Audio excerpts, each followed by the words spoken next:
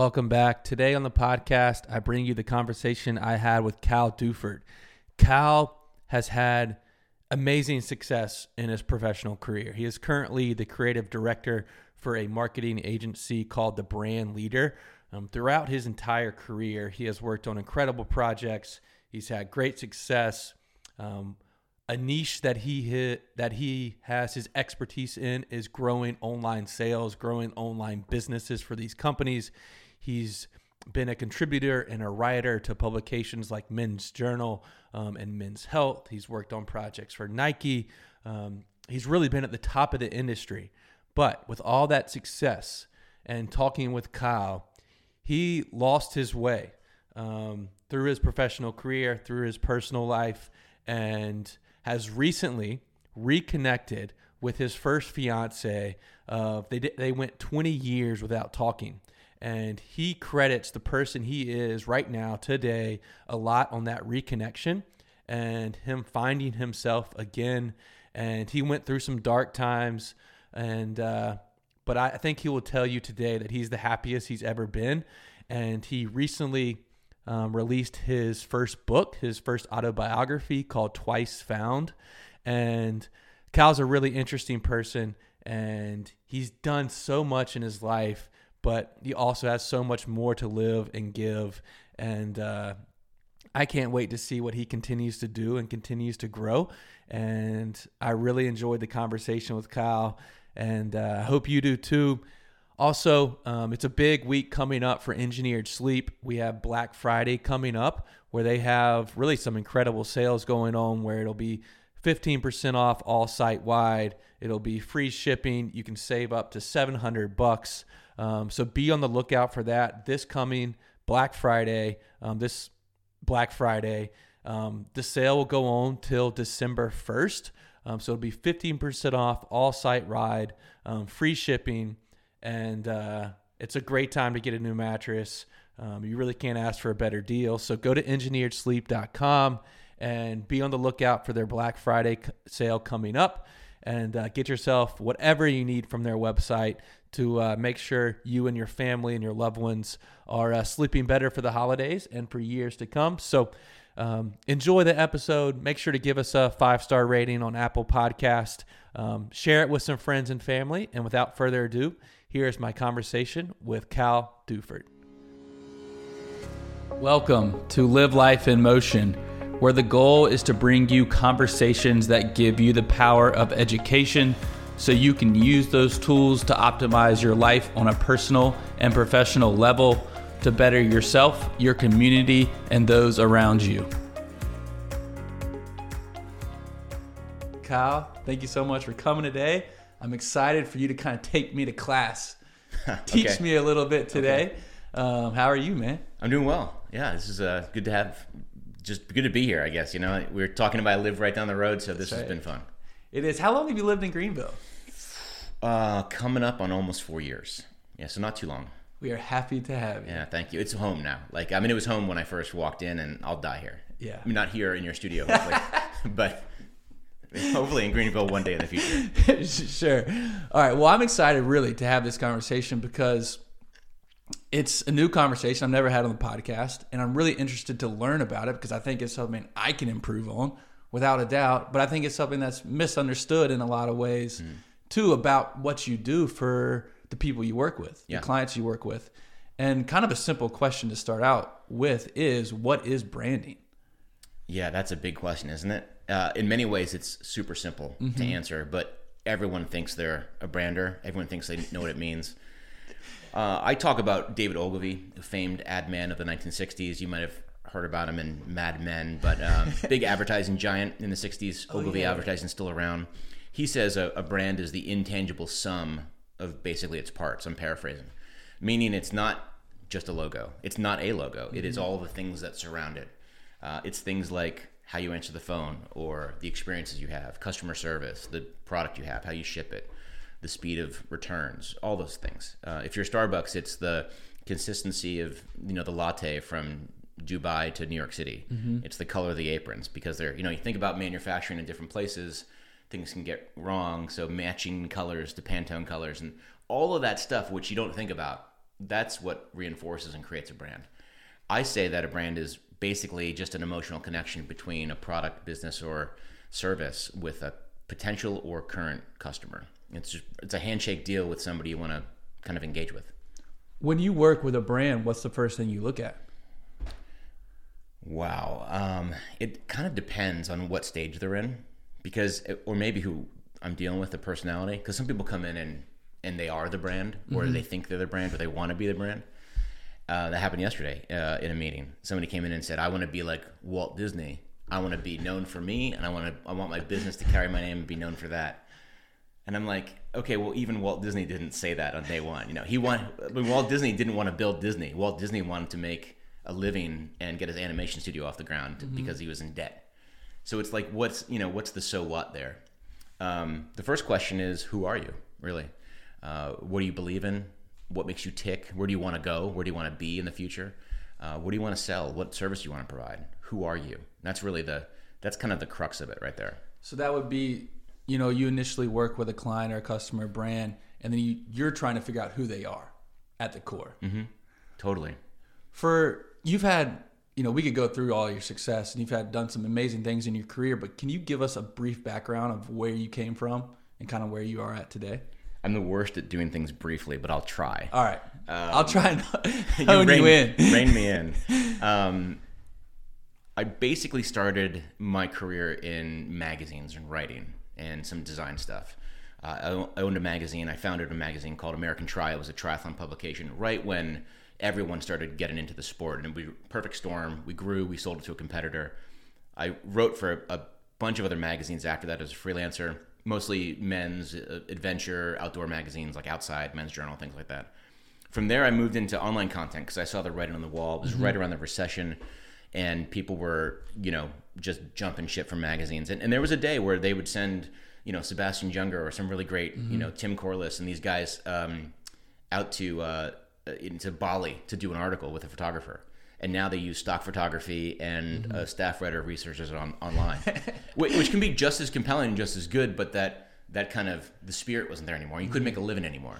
So I jumped to online content. I was there for a bit, and then somehow I managed to move into e-commerce and online stuff. And I was able to craft a story about really just life and design and words, and just added a product, and it became e-commerce. And it was right kind of when e-commerce was moving from Yahoo stores and like people didn't know what eBay was, and Amazon had just started selling books only, and people didn't know what to do. And I was lucky, and I was again at another perfect storm where I was able to kind of jump on that kind of industry for a while, and did that for the bulk of my career. And somehow I decided to jump over to brands after that. So from brands to agency side. So I was with a bunch of awesome brands, Dr. Martens being the most notable. I was at Nike for a hot minute on a special project, Keen Footwear, Chrome Industries, Spec Products, some really fun businesses, and consulted with a ton more in the outdoor world.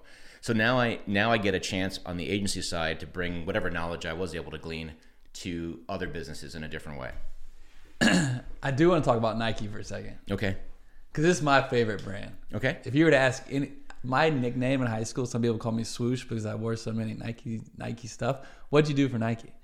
I was part of a digital team. I was the director of, what was my title? I was director of global e-commerce projects or something like that. It was, one of these crazy names that just like, hey, you want to come be with us for a bit? And I'm like, yeah. Yes, I'm in. One of my passion projects there was trying to figure out how to get dynamic content served up to Nike customers. And what I mean is, we know, meaning we in the industry, that if you personalize content, if you service dynamic content to individuals who come to the site based on an audience segmentation, then you're more likely to get a conversion from them or have them engage with you. So, basic example, I go to Nike, they know I'm a guy, so they're going to show me men's shoes. Mm-hmm. They know I'm a runner, they're going to show me men's running shoes. They know I'm a cushion guy because I do long distance or whatever, and they're going to show me a cushion trainer in men's running shoes, right? So you just keep going down the funnel. If they show that to me first, I'm more likely to convert because I have less of a path to go through. Now, if I show up on Nike's homepage and they show me women's tennis products, not only is it harder for me to get through that journey, but I might bail. So the chances of me bailing are greater. So I was saying, listen, a lot of people have the Nike app. the Nike Running Club app, right? So you've got the app, and they're shopping in stores, and everyone knows. Well, if you're a runner, you know that 400 miles or so is about the lifespan of your shoes if you're running outside quite a bit. Well, the app knows how far I've gone. You know what shoe I have. Why wouldn't you just say, hey, you got 2 weeks or so at your pace to get, whatever. You know the races I've done. You know the training I'm doing. Hey, you might want this stuff for your marathon that's coming up. You might want this. Hey, we noticed you had your fastest run last week. Here's 10% off. I was trying to put those things together. It didn't really work because at Nike, there's so many people doing so many different things, and our team wasn't big enough to have any influence.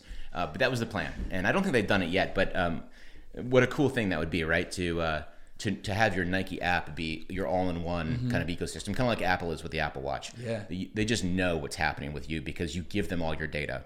But why not serve content back to you based on that? Was this when you were living in Oregon? Yeah, I was in Portland. It was right at the end of my time there. I left Dr. Martens. Well, I mean, let's be honest. I was fired from Dr. Martens, and I was there.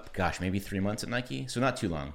And unfortunately, it was right on the back of a lot of like the second phase of Me Too stuff. And there was about 12 or so Nike executives who were caught up in that. I didn't know them. I didn't work necessarily for them. But they had done some things that were deemed necessary for them to leave. One of them was my boss's boss, and so he was the head of digital, I believe, if I'm remembering this correctly. And so they just kind of scuttled my program, and I was out. So I want to talk about e-commerce, and I know that's not all you do now, but it has a lot of your experiences in e-commerce. What do you see brands, clients, people you work with, what's the thing they do wrong the most? I mean, probably what we're talking about right now is just not understanding who your customer is. You have all this data at your fingertips, and if you don't use it, you're just missing out. And right now, most consumerism is happening, online. And it wasn't just because of the pandemic or this post-pandemic phase. It was happening that way anyway. But now you're seeing all these folks who didn't have omni-channel resources or didn't have an online store, or the swell of people that came out of the pandemic who didn't want to go back to work and started their own kind of like a, garage fulfilled product company. Influencer marketing lent its share to this phenomena. Shopify has increased their 10x what they were selling. So it's going to that extreme if it hasn't already. And in the process of that, people get hung up on, I need to have the best product if I'm reselling something, or I need to get this right or that right. And people are missing the human connection between understanding who you are and why you're there. And it goes back to that question you asked me about brand. What is a brand? What's the first question I ask people? It's like, who are you? When if you're asking your customer when they're coming to the site, to their store, whatever, who they are, what they're interested in, and not just telling them something. We talk a lot rather than we listen. Then you miss the boat. So that's what I see. And listen, I've seen this at places that have 2 orders a month, and Dr. Martens, we had hundreds of thousands of orders a year. It didn't matter. If you don't get that bit right, you're going to fail at the end. Now, if you're a commoditized item, if you're selling toilet paper, for instance, or something that you can get anywhere, aspirin, whatever it is, then you're fine because you're going to buy the product no matter what. Yeah. But if you're really a brand and you're trying to sell something that's going to serve somebody or change their life somehow, and I'm not saying change their life it's going to turn upside down, but in the sense that they want your product, it's meaningful to them, then honor that relationship and treat them with the respect that they deserve. It sounds hokey, it sounds a little bit kumbaya, but it really, really works. And the ones that do it well are the ones who really own that market share, and they own the lifetime value of that customer. I mean, they'll be talking about Tom's Footwear 50 years from now because they know that they've been giving kids a pair of shoes every time they buy a pair. You talk about Zappos because of what they do with their unbelievable customer service. Brands like that who get it really just earn that respect, and it becomes more of a handshake deal. It becomes part of who you are. Again, it sounds bizarre, it sounds weird, but I imagine you with Nike, you have an emotional connection with these guys. If they called you swoosh in high school, you're not going to go out and buy Adidas tomorrow. So that's a sacred thing, and that might be kind of the last human connection we have these days in a digital world, is you with a brand and whoever's helping you sell that product to you. That was my next question, the power behind these brands. There's so much power and influence that come with these companies and these brands. And I think now more than ever, it might be trickier to navigate sensitive topics and sensitive content. Yeah. How much do you have to go into that when working with a brand about what to release, what to put on the website, what's the message to the customers? Because who knows, it could be, a year from now that could have been wrong. Right. You have to know who you are and not placate the masses, because if you pander to them, then it becomes really disingenuous. And you can sniff that out pretty quickly. We've all gotten emails from a brand or some kind of marketing material you used to get in your inbox, and you can tell when they phone it in. Like someone's like, "Hey John, you got to get the email out this week." And it's like, "What are we going to talk about?" "I don't know. Send the email out." And it doesn't feel right. It's kind of like sending a birthday message because Facebook reminded you. There's just something there that's not real, right? It's not palpable enough. And so if you have that really good connection, it just kind of works. Yeah, I don't know. Can you reshape a brand if they made some of those mistakes? 100%. I think there's a lot of brands that want to, I don't want to say jump on the bandwagon, because there's really important social topics we're talking about today. Yeah. Whether it's, transgender acceptance, or whether it's, females in the workplace, or, racial equality. Those are very important issues. Brands have the power to tackle them and work with them and change people's opinion. If there's a brand that you've been following for years, and all of a sudden they say, "No, this is important to us," the chances of them impacting you somehow and having that change your opinion is monumental. So they have kind of a social responsibility in and of themselves. But if they just do it to do it, that's when it becomes inauthentic. And so many businesses jumped on the rainbow flag trend that now they've kind of commercialized coming out, where I've even heard some of my dear gay friends saying that pride isn't for them anymore. And it's kind of like this been, June is this commercially accepted time to sell a rainbow whatever. Now, that doesn't take away from the fact that maybe somebody was really good-hearted and wanted to support that community. Awesome.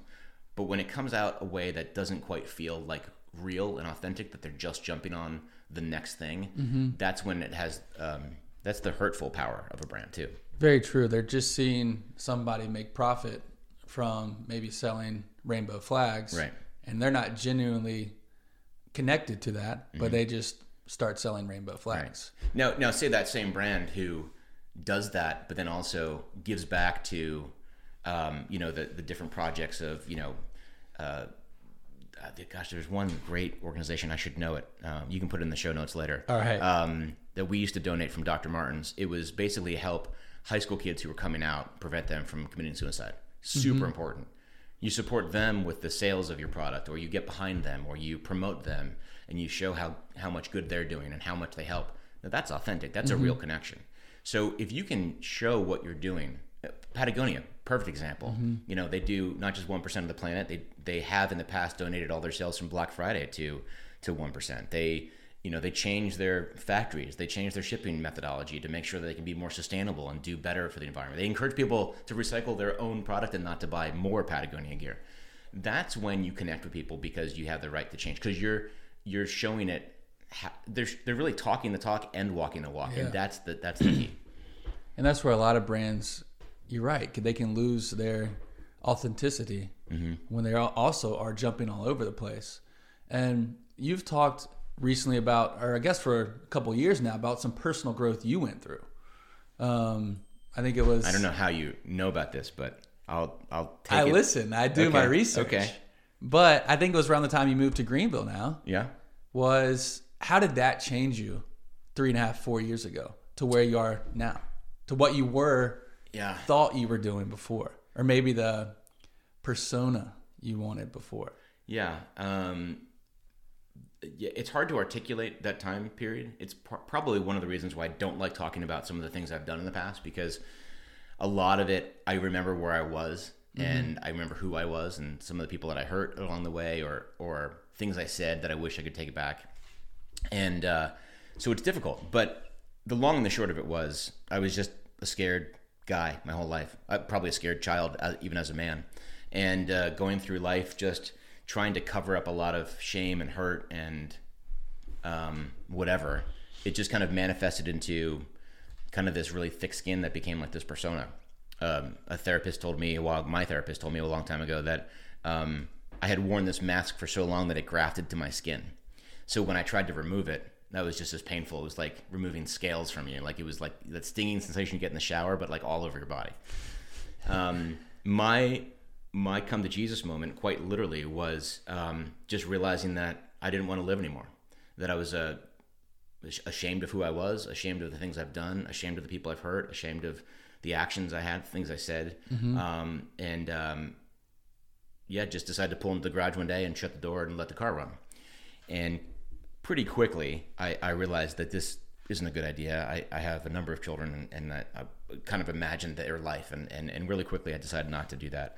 And then I just said, something's got to give, something's got to change. And I'll try to make this quick, but I went to Hawaii, got fired. I was separated from my wife. We're nearing divorce, and I was just a wreck. So she, to her credit, said, "Why don't you just get away?" Now she wanted me to probably decompress and deal and probably get me out of the picture, but she goes, "Why don't you just go to Hawaii? It's one of your favorite places." So I took my bike and went to Hawaii for 2 weeks just to bike every day, run every day. And I don't know what possessed me to do this, but sometime on the flight, I'll never forget it. An Alaskan Airlines flight. I'm halfway between LA and Kahului in Maui, and I just said, "Okay, I don't know what's out there. Is it God, Jesus, the universe, Mother Nature? I don't know anymore. I don't know if I necessarily care, but I'm just going to be open to whatever you send my way." So I landed with this idea of what I call now like my yes man trip, where I was just going to say yes to whatever happened. Kind of like the Jim Carrey movie, but not quite as bizarre. Like I didn't learn other languages or anything. But I landed, and almost immediately the Uber driver was like, "Do you want to sit in the front seat?" I'm like, "Yeah." And these are things that I never would have done in my life. Being such a closed off, ignorant, hurt person that just manifested as just a really aggro kind of really asshole, you know? And so I was like, okay, sure. And which was a big step for me. And I'd sit in the front seat, and I'll never forget, she was a little old Hawaiian lady. She was sitting on the equivalent of like 4 phone books, but these big cushions, and she was a little tiny thing. And she was, she's like, "Do you want to get a cup of coffee?" I'm like, okay. Like, so we stopped at Starbucks, and she's like, "I want a cup of coffee." I'm like, all right, I bought her a cup of coffee, and we sat, and she had a cross hanging from her rearview mirror. And I'm like, "What's that about?" She's like, "Well, I love Jesus." And I'm like, okay, well, I don't know if I do that anymore, but good meeting you. The person I rented a room from, the person at the bar, a person I ran into on a hiking trip, like literally every person I opened myself up to, at some point the conversation turned to Jesus and that they were a fan. And I'm like, all right, this is crazy. So I just started realizing that if I could open myself up, it wasn't necessarily that I believed the Lord wanted a connection with me, but I opened myself up to the fact that there's other people out there who have a story to tell. And there's other people out there who deserve love. And if you just listen to them and engage with them, there's some really amazing people in this world. And I missed all that for, unfortunately, a good part of my life. And it culminated with me sitting in a bar. I'd packed up my bike. I was leaving 2 hours later, and I sat at one of my favorite little restaurants in Paia, a little town on the North Shore. And I was having a margarita pizza and a beer, and just kind of like not wanting to go home to basically nothing. A concrete slab floor luxury apartment that was like a studio apartment size and 300 square foot. And I had a TV, a bike, and a bed in it, and that was it. And just a lonely experience, not working right now. And so just didn't know what I wanted to do. And just miserable, and didn't know what I was going to... Life, I had no idea. And I look up on the TV, and the person who was being interviewed on CNN was the gal that I was engaged to 21 years earlier. And I hadn't seen her or spoken to her or friended her on social media in 21 years. So she pulled away from college to go home for the summer, and we were supposed to get married later that summer. I was supposed to come down, and because it was a pre-internet world, if you can imagine this, there was no texting, there was no internet. Email was just coming online. We didn't have it. She comes from a prominent family, and so her number was unlisted, and I just didn't know how to find her. And 21 years later, I see her on TV, and I just wrote her and I said, "Hey, I don't know if you remember me, but like you were important to me in my life." And long story short, I know it's too late, but we connected up, and we were both divorced, and or I was just finishing my divorce at the time, and we said let's chat, and she changed my life second time, and we got married shortly after and moved to Greenville. So we blended our family. So she's the absolute joy of my life. So she gets most of the credit for, if there's any positive thing that sits in front of you right now, it's because of my wife. I can relate to you on that. I have I've been through my own personal struggles, through addiction, through mental health, through, ups and downs in life, right? And like you said, everyone has a story, and more authenticity and more stories, more connection make you realize what's really important in your life. And this, for you, maybe it was finding your fiance of 21 years prior. And I can just think about, as you were telling that story, I'm thinking it probably made you better in the workplace to work with, but also a different perspective you might have working with brands and how they connect with their customer. Have you seen a transition in that? It's one of those things where I was wounded for so long that it's almost equally as painful when someone points something out, like, hey, you did a good job. It's kind of like you finally want your dad to say attaboy, and then it's just like weird to hear it, and it's almost as equally wounding. I try not to look for those things, but my colleagues have told me that, and listen, my colleagues have become some of my best friends, which is equally as weird because then you have to manage them and work with them and be friendly with them. But one of them is my brother-in-law, and he came up to me a little while ago and he just goes, "There's something." He knew me 21 years ago, and we reconnected when I started dating his sister again, and he was in our wedding, and he's probably my best friend, and he said, "There's just something different," and I said, "Okay, like what?" He's like, I don't know, like there's just a different spirit about you now. And he didn't mean 21 years later, but he meant a couple weeks later from things. So I think I'm on this ever-going journey of just understanding myself, really. The person who would have told, I didn't say this, but one of those stories in Hawaii, there was this woman who was this really loud, you said you lived in New York for a while, really loud woman from New Jersey. And obnoxiously loud. I can hear her now. Yeah, just obnoxiously loud.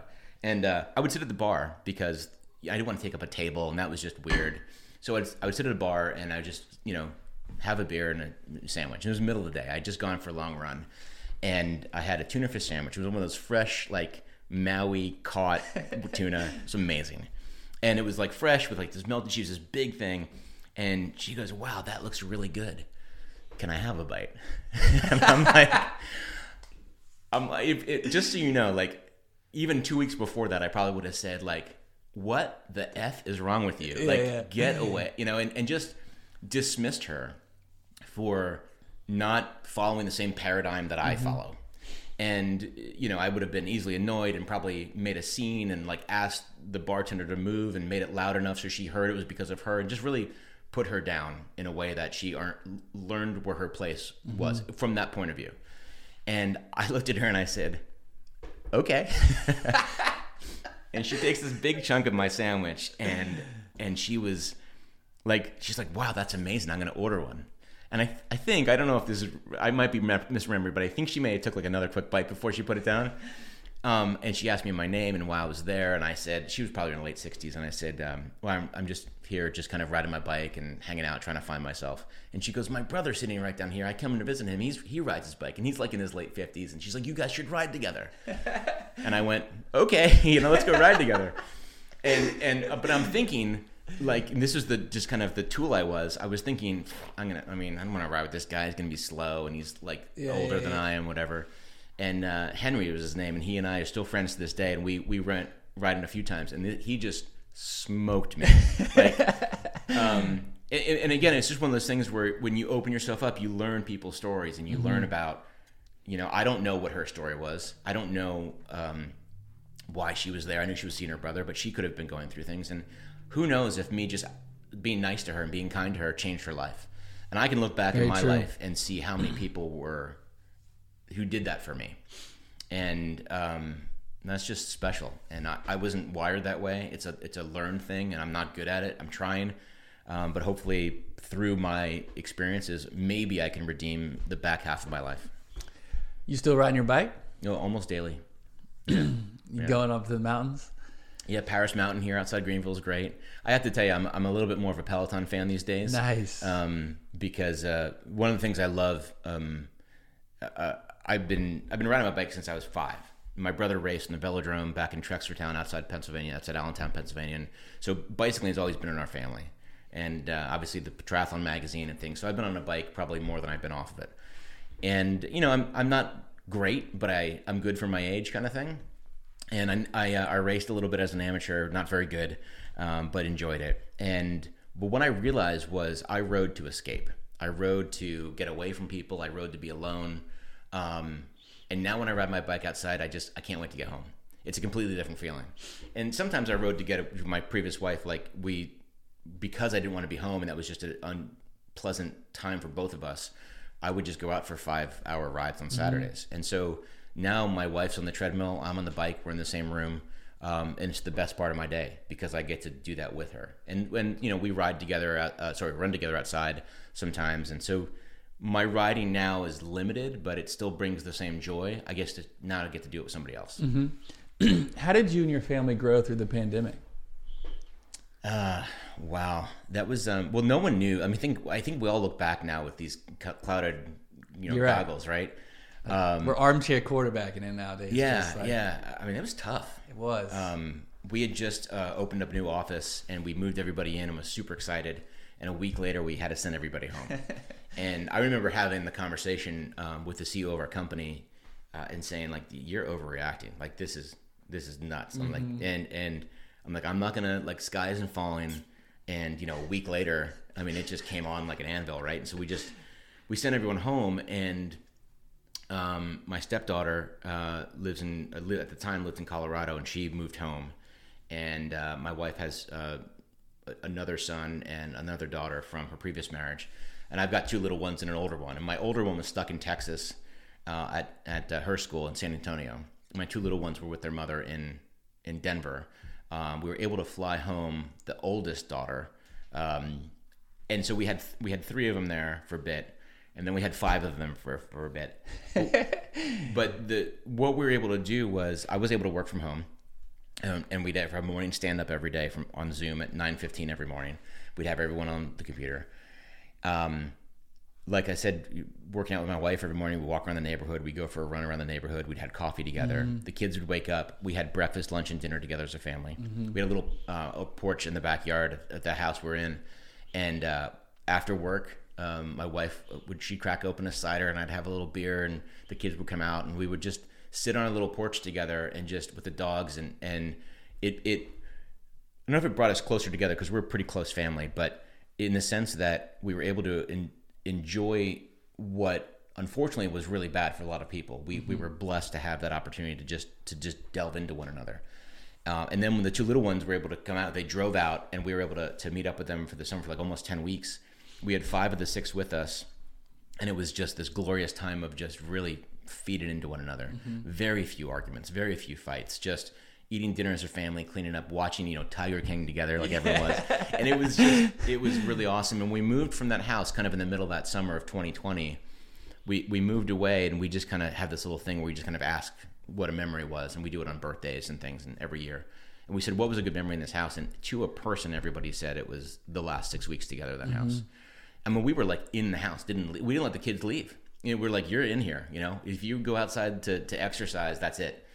And, it was great. So, but I do know of a lot of folks that were home alone and who were impacted. One of our dear friends was in New York City, moved there a month before lockdown, didn't know a soul, wasn't allowed to go to work, stuck in a New York City apartment for 6 months.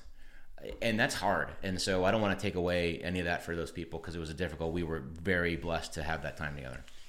And that's something I can relate with you on is looking back. We can all look back now, and it was a horrible time for a lot of people. And I mean, you can't even really put into words like what a lot of people were going through. But one thing that a positive I took from it was the relationship I built with my fiance and really having conversations and opening up. And a lot of things where, like you said, you would escape and go on a run and, go to work, or that wasn't there anymore. Right. So you almost had to face each other and have these conversations and be with each other and interact with each other. Is there anything you do to work on yourself on a daily basis or your mental health? Is it meditation? Is it exercise? Yeah, it's kind of all of it, really. Yeah. Exercise has always been a part of my life. I mean, if I stop exercising, I can gain weight like on a dime. Look at me the wrong way, and I gain 20 pounds. So like I have to, and I have done in the past. So I've done that, and I don't like to do that. It just makes me feel better.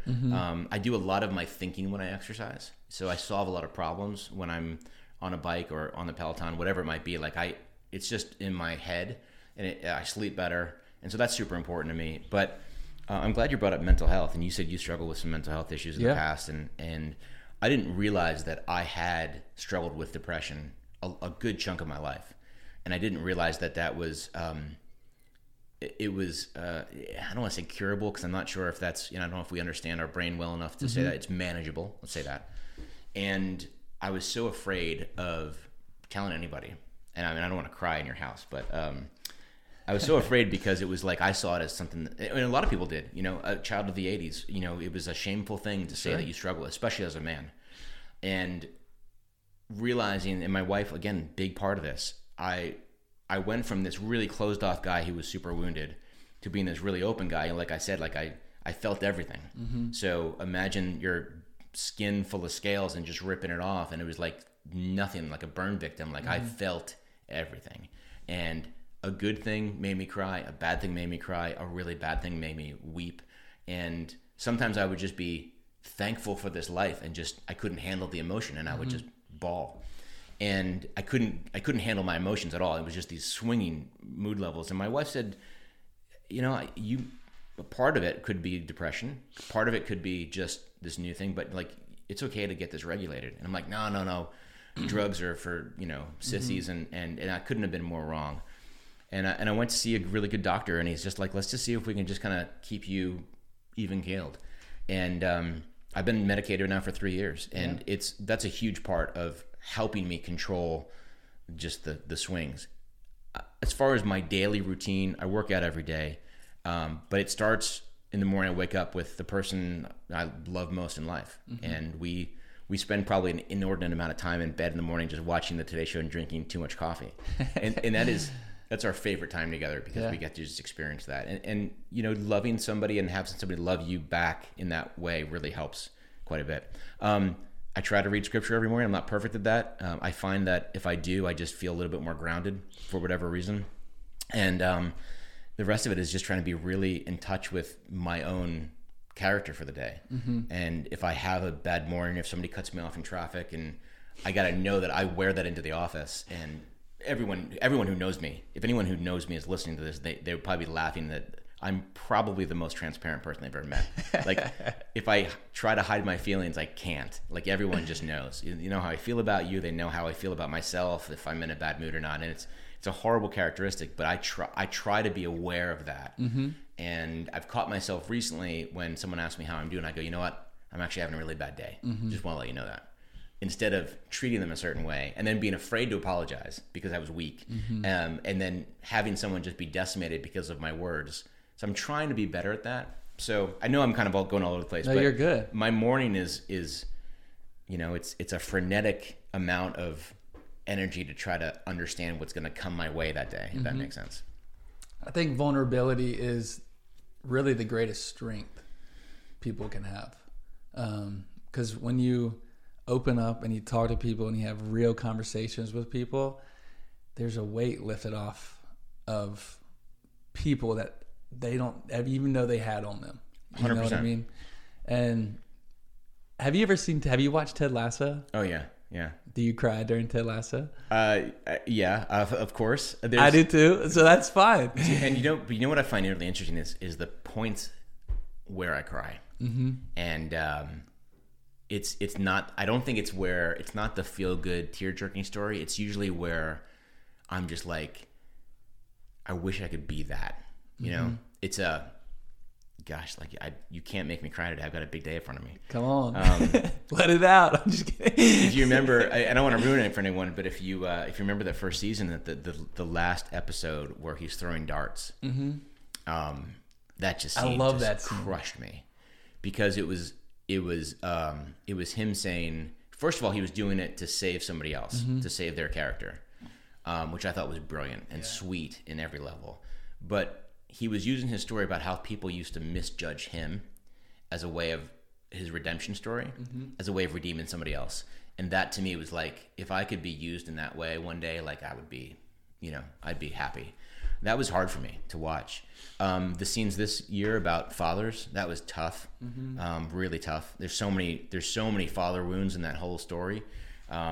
Most all the male characters have some kind of issue with a male figure in their life, and that just was hard for me. So yeah. I love Ted Lasso, and you're right. I mean, the person Ted Lasso is someone we can all relate to, but the way he treats people, and he cares about people, and he cares about the genuine connections and building people up is, I mean, it makes my skin crawl just thinking about how awesome it is. Yeah. Live Life in Motion podcast is brought to you by Engineered Sleep. Engineered Sleep is a mattress manufacturer, and they are based out of Greenville, South Carolina.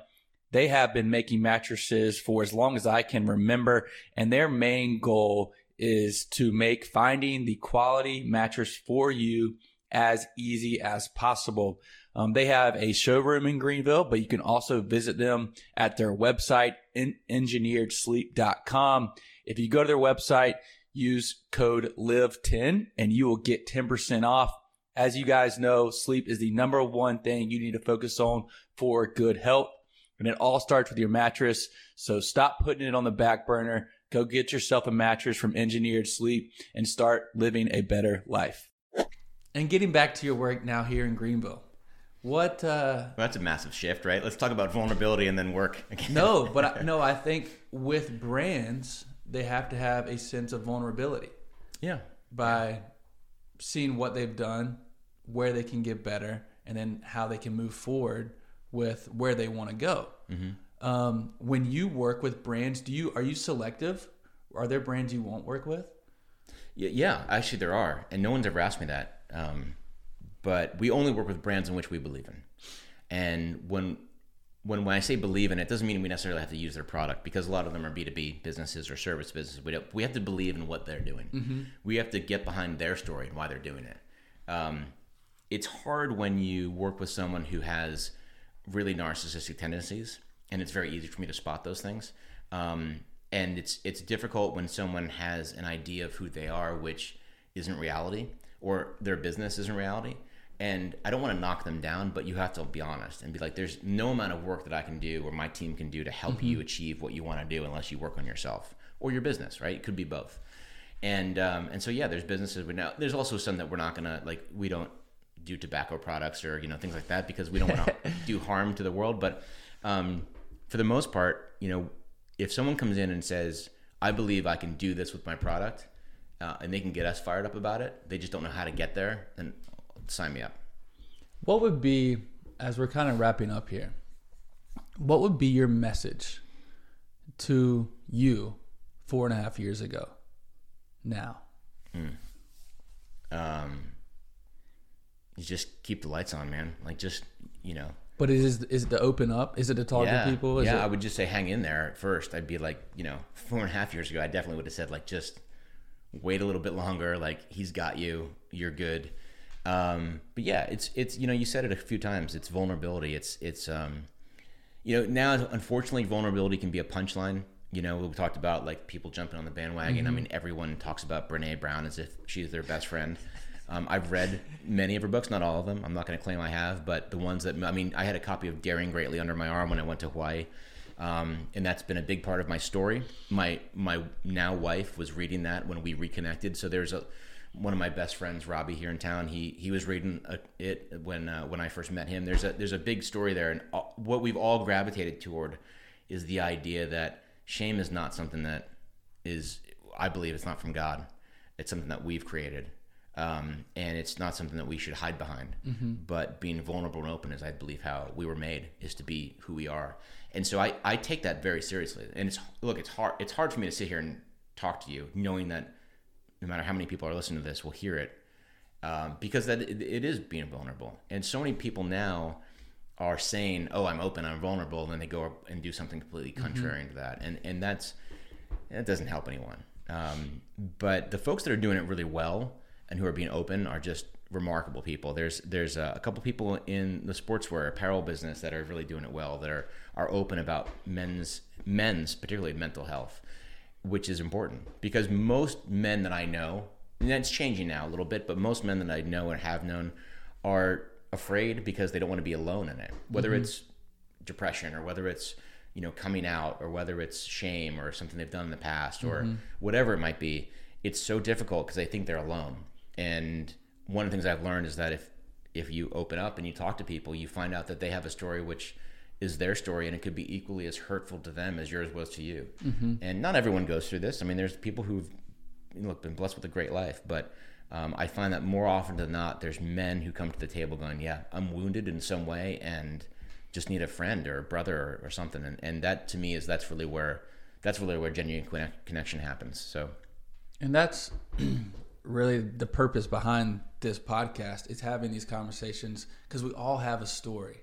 And as you open up and you tell your story, you become more relatable, and people they'll go to back for you because they feel like they really know you, instead of the surface level conversations that so many people, that's the only thing they talk about. Right. How was your day? How are your kids? How's work? Things are great. They really aren't, you know? Yeah. And these are the conversations that hopefully will encourage maybe someone that was in your shoes 4.5 years ago to reach out to a lifelong friend, you know, somebody they deeply cared about, and start having those feelings and those conversations and those emotions that will hopefully in some way set them free of whatever they were. Yeah. Right? Yeah, for sure. You know, I told you we've talked about Hawaii quite a bit. During that same trip, the family that I stayed with, and I never stayed with I never did a shared room in Airbnb. It was like, that was weird to me, but there was nothing available for like a 2-week stretch without having to jump multiple places. So I'm like, okay. And to me, it was a God thing. I was there for a reason. And like the third day or so, the woman who was there, they were a retired couple, and she would make me Kona coffee every morning and sliced fresh pineapple, and she was just the best. And she said, "How you doing?" And I said, "I'm great. Thanks. Coffee's delicious. Thank you so much." And she just looked at me and said, "No, seriously, how are you doing?" And I just lost it. And she meant, "How are you doing?" Not in the blasé, you know, just the way you say hi to people. And that taught me a lot of just being like, just be genuine. If you have to repeat yourself and go, "No, seriously, how are you doing?" And that opened up me in a way that I was able to share with her. And of course, she turned out to be a Christian, which was, you know, of course, in the cards for me. But that was just a special moment for me. Now, had I just said I'm fine and she moved on, I never would have connected with that family. And that's super important. So yeah, it really is just being open yourself and, you know, and be okay with what comes your way. Yeah. Well, Cal, thank you so much for coming, man. This has been a great conversation. We didn't even talk about branding too much. So. No. Hey, do you have any new tattoos ideas coming? Ideas? Well, yeah, I've got this koi fish on my right arm that was never finished. I did it in Tokyo years ago, thinking I'd be coming back to my office there, and well, didn't come back. So the whole like Japanese scene around it hasn't been finished, but yeah, a lot of these all have meaning to me. You know, my wife's name in Hebrew is here, and you know, this is a laurel leaf with to me signifies freedom. There's 21 leaves on it for the 21 years that I was lost. I wasn't at peace, and now I am. My wedding anniversary is on my wrist. So there's some ones that really have meaning. I've got 6 hibiscus flowers on my left arm. I had 3 for my 3 children, and when I met my 3 new children, they said, "When are you going to get 3 for us?" And so I did that as soon as I could, and they picked the one they wanted, and so yeah, they all have a lot of meaning to me. But new ones, we'll see. Yeah, I love tattoos because it's a way for me to express feelings and emotions and connections that I've had over the years. But Cal, thank you again, man. Yeah, thank you. Hopefully we can connect more. I hope so. Yeah, this is fun. We live right down the road. That's right. So maybe we'll go work out together. Let's do that. Thank you for listening. I hope you enjoyed the episode. If you did, click subscribe on your listening platform for upcoming conversations.